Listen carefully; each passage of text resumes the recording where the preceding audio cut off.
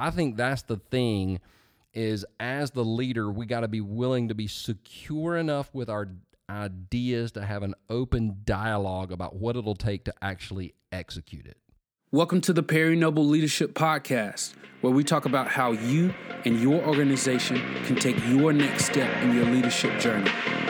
Let's get to it.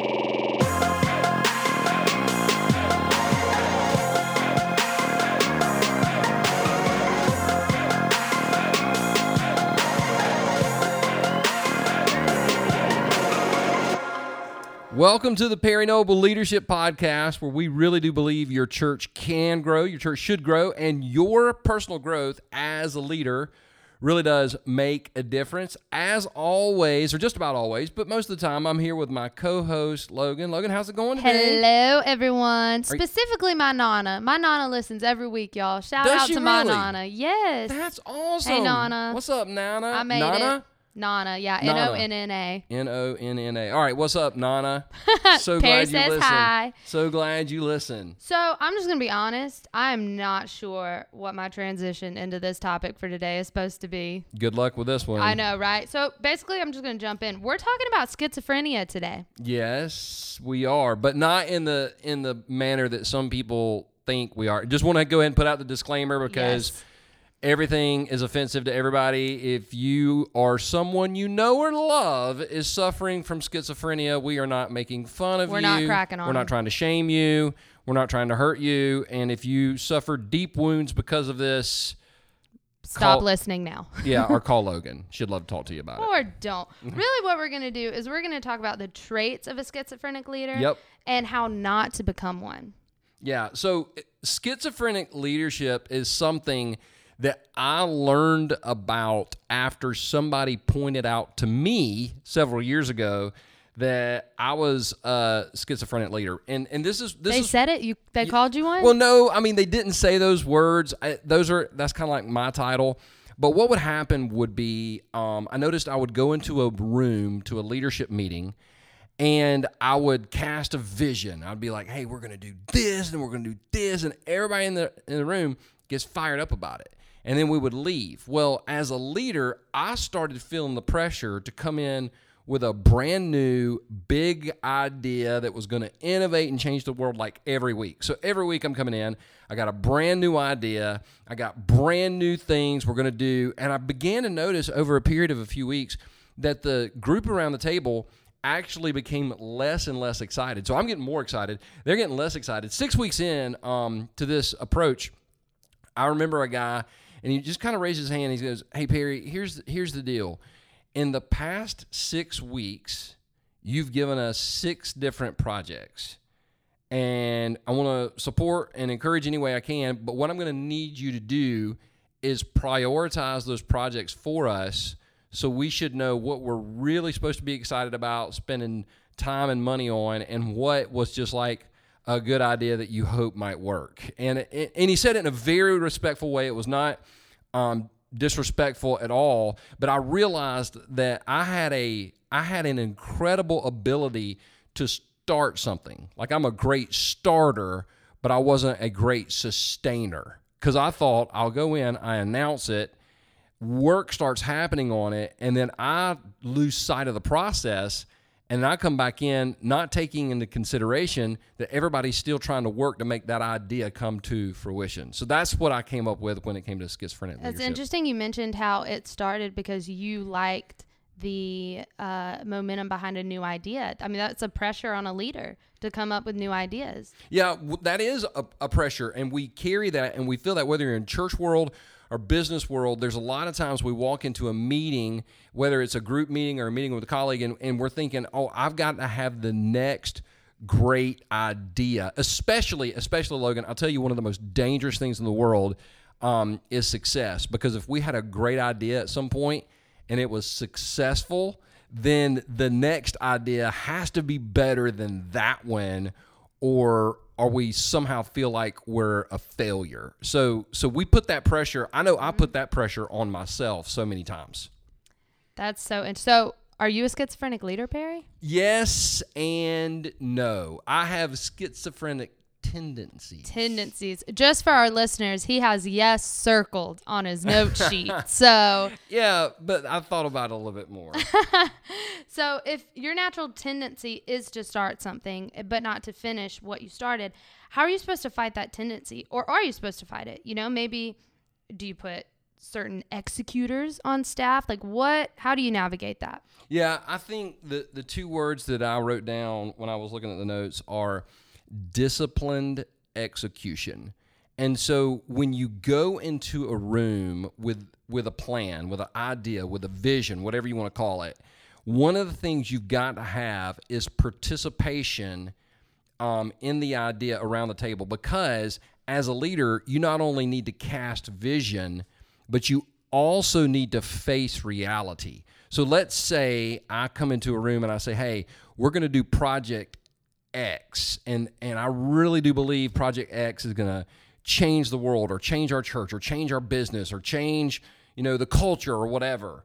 And that vision is cast, and anybody got any questions? Okay, the second question, and this is what I didn't ask for years, is what's it going to take to pull off Project X? And so And what's the timeline. Yeah, the timeline. How long is it going to take, and what's it going to cost, and how many weeks are we? Oh, no, it's not weeks, it's months. Oh, wow, I didn't even think about that, because that has to happen. Oh, wow, I didn't even think about that. So as a leader, casting that vision is huge, but then being able to take the feedback and this is the other thing as a leader, is kind of being able to discern if the feedback is real or the feedback is fake because they don't want to do it. Right. That's a tough place to be in. Or they want to milk it. Yeah. So that's such a tough place to be in, because then you find you're negotiating, and then you water down the vision. Oh my gosh, Right. but maybe it's not watering it down. Maybe they're real. And so that really is that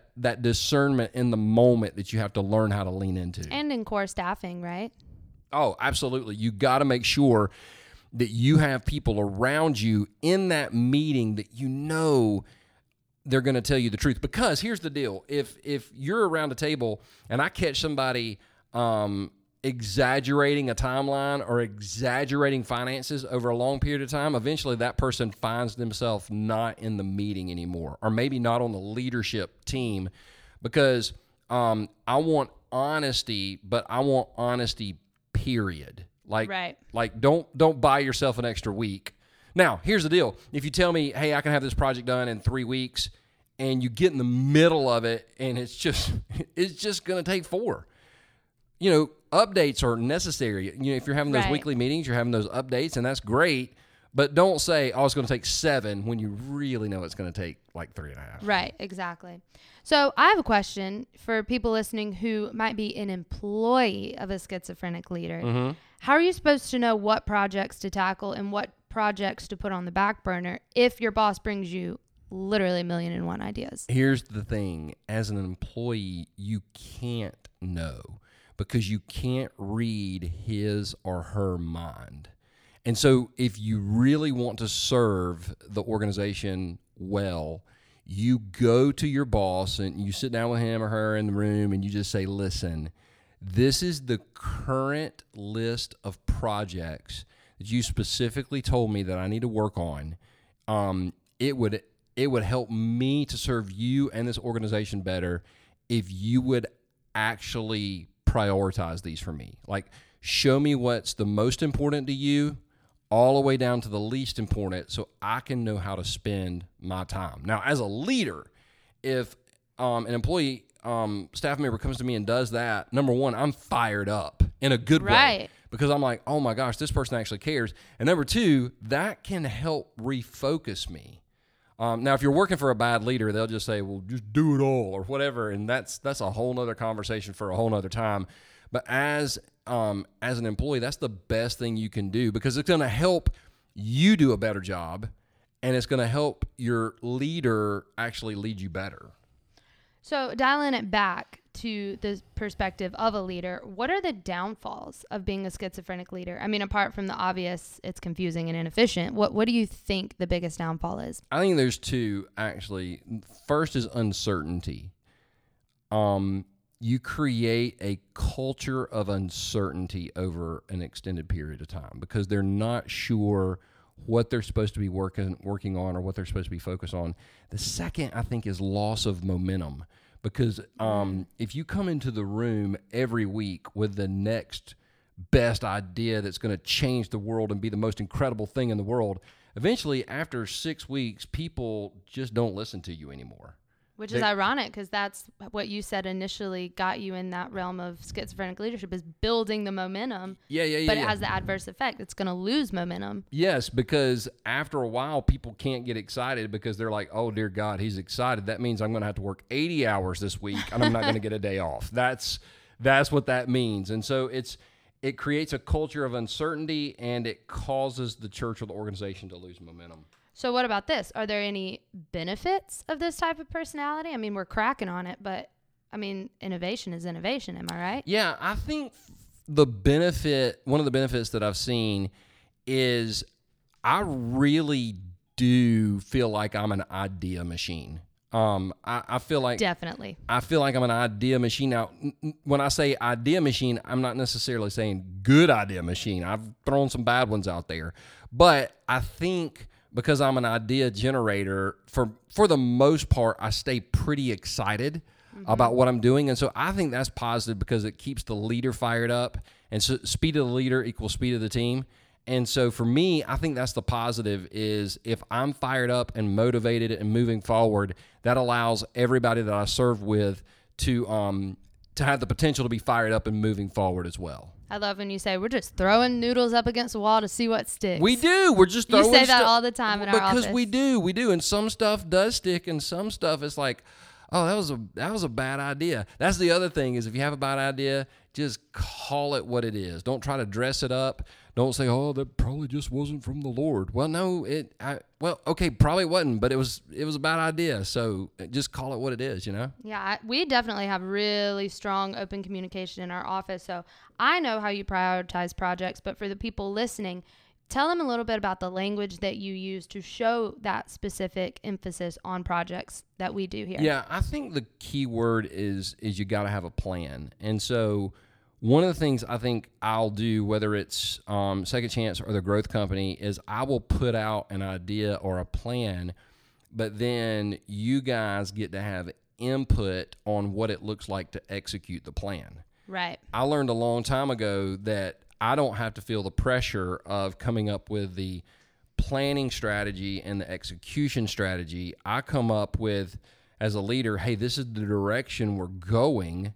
How are we going to get there? And what do you think we should do? And what's the best course of action to take? And can we have it done in a month? Oh, we can't have it done in a month. We ought to take 2 months. Oh, it'll only take 2 weeks. I didn't know that. Right. Like, you don't know until you ask. And so I think that's the thing is as the leader, we got to be willing to be secure enough with our ideas to have an open dialogue about what it'll take to actually execute it. And going back to what you meant about the financial, how much is it going to cost? You say all the time, let me handle the financial pressure of whatever it is we're doing. Yes. Don't feel like you have to sugarcoat something like that. Yeah. If something's going to cost, $90, tell me it's going to cost $90. Don't tell me it's going to cost $70 and then hit me with a $20 surprise. Right. I mean, I want to feel that weight as the leader because I also know that we got 3 or 4 other projects in the hopper and this is how much they cost. And so either we can or we can't afford, but honesty is essential for success in that role. So what are 3 practical things that a leader can do if they think that they're listening to this and they're like, oh crap, that's me. What can they do if they're schizophrenic leaders? Well, first of all is, and I got this idea from Pastor Stephen Furtick. He's got a file, like an Evernote file. And I think he said he had something like 1,000 notes or 2,000 notes in there. And I do the same thing. Like I have an idea book and I keep it on Evernote. If I have an idea or a thought, I'll write it down because I can get really excited about something in the moment. And then I write it down. If I circle back around in 24 or 48 hours and then excitement has built, then I know I need to do something with it. And if the excitement has waned, I know it probably wasn't a great idea. It's probably just that I had an extra shot of espresso in my coffee. Espresso, people. Espresso, not espresso. That drives me crazy. I know, right? Like Walmart's. It's Walmart. There's only one Mart. I might have done Walmart Okay. before. I'm not Well, gonna you're from Rennes, the area, so that's acceptable. So that's the Go first Canes. thing. The second thing is actually having somebody on staff, whether it's an executive pastor or an assistant or whatever role you need, that helps you organize. Hey, this is what we've got planned. This is when we have it to be executed. This is what we need from you. That's, by the way, that's one of the best questions a leader can ask is, hey, what do you need from me in order to pull off this project? And so that's the second thing. And third, honestly, is, and I had to do this several times, is get some outside help. Have somebody come in that's good with planning and strategy, because I think, this is what I think, and I believe strongly in this. In fact, this is how I'm operating both the church and the business that I'm a part of, is I believe, years ago, Logan, you won't remember this because you were like 2, but years ago, churches used to talk about having 10 to 15 to 20-year strategies. And that was very effective in the 80s and the 90s. But then this thing came along called the internet that blew society up. I think in a mostly positive way. We always hear about the negative stuff, but I'm thankful for email. Mm-hmm. Oh, God, how great is that, right? And so because of the way that the world has changed, everything's changing so fast. 10 years ago, we didn't even have things like Instagram and Snapchat. I know, the archaic ages, man. I know, right? I mean, we had like MySpace. I didn't even have a MySpace page. Man, MySpace. Did you have MySpace? I did. Okay. I did. I didn't even know what it was. We did a series on it, but I didn't even know what it was. So anyway, what was I saying? See, there's my schizophrenia kicking in. Oh, yeah. So bringing in outside help. And so one of the things that I do is I encourage churches and church leaders to work in 6 to 12 month intervals. That's now, right. you can have a 3-year overall plan, but it's a 30,000 foot view plan, but work in 6 to 12 month intervals. That's one of the things I'm doing right now, is putting together that 6 to 12 month interval, because the world can change so much in 6 months. In 6 months, we could have a brand new app on our phones that does X. Right. And oh my gosh, it's the most incredible thing in the world, and that's going to affect church. And it took away X. And it took away X. And so how do we navigate through that? So one of the things I love to do, and you've been in the room when we've done this, is literally sit down and help churches work through that 6 to 12 month strategy that's going to help them have focused execution and actually be able to grow. And we do that with our on-sites. If you're interested in doing an on-site, you can go to iwantmychurchtogrow.com and click the schedule a call button up in the right-hand corner, and Logan will talk to you about schizophrenia, maybe aliens. Who knows? And your church, because at the end of the day, really, those 6 to 12 month, and there's some things we call the circle of success. Like, you got to figure out certain elements of the strategy, but once you put this strategy in place, I'm telling you, it's like rocket fuel. It's a rocket ship that'll really help your church go from where it is to where it needs to be. Not only does it work for church, Logan, we've seen it work for businesses as well, and it's been really cool just to kind of sit back and watch that process. Did something just move in this room? I swore I felt something crawl on my foot. I'm not gonna lie. I mean, and we've played it off this whole podcast, but I can't. I can't hold it in anymore. We're gonna keep this podcast rolling. We're gonna keep this podcast. It's but the aliens, man. I do have a gun in my office, and oh Lord, I'm sorry. I thought I heard something. I felt something. I'm telling you. Okay, it's getting weird here at the Perry-Noble. I don't know. There might be something in the room. Hopefully, this podcast makes it to iTunes. If not, I love you, Nana. I love you, Nana. Seriously, thank you guys for joining in the podcast. We're going to go try to find the creature in the room, and hopefully we'll be back next week for another episode. Thank you for listening to the Perry-Noble Leadership Podcast. We hope you had a blast spending time with us. For more thoughts on leadership, visit Perry's blog at perrynoble.com.